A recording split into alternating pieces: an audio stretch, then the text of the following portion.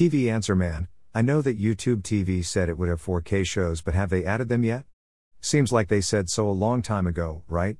Is any other cord-cutting live service offering 4K? Gene, Boston. Gene, YouTube TV announced in mid-February that it would add 4K programming to its live streaming service.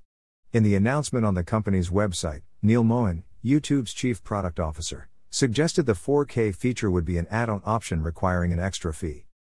However, Mohan in February did not offer a launch date for 4K.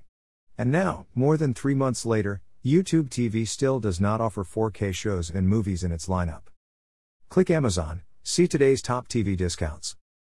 Asked about the 4K feature, YouTube's Twitter customer service team said this last week. We don't have news about the availability of 4K resolution on YouTube TV yet, but we're working on having this feature, so stay tuned for updates. Let us know if you have other questions, the YouTube TV team tweeted. The good news is that YouTube TV is not retreating from its commitment.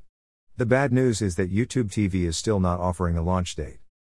There have been suggestions on social media sites that the streamer is waiting for a 4K channel launch from ESPN, but it has not been confirmed that the sports network plans to offer a 4K dedicated service.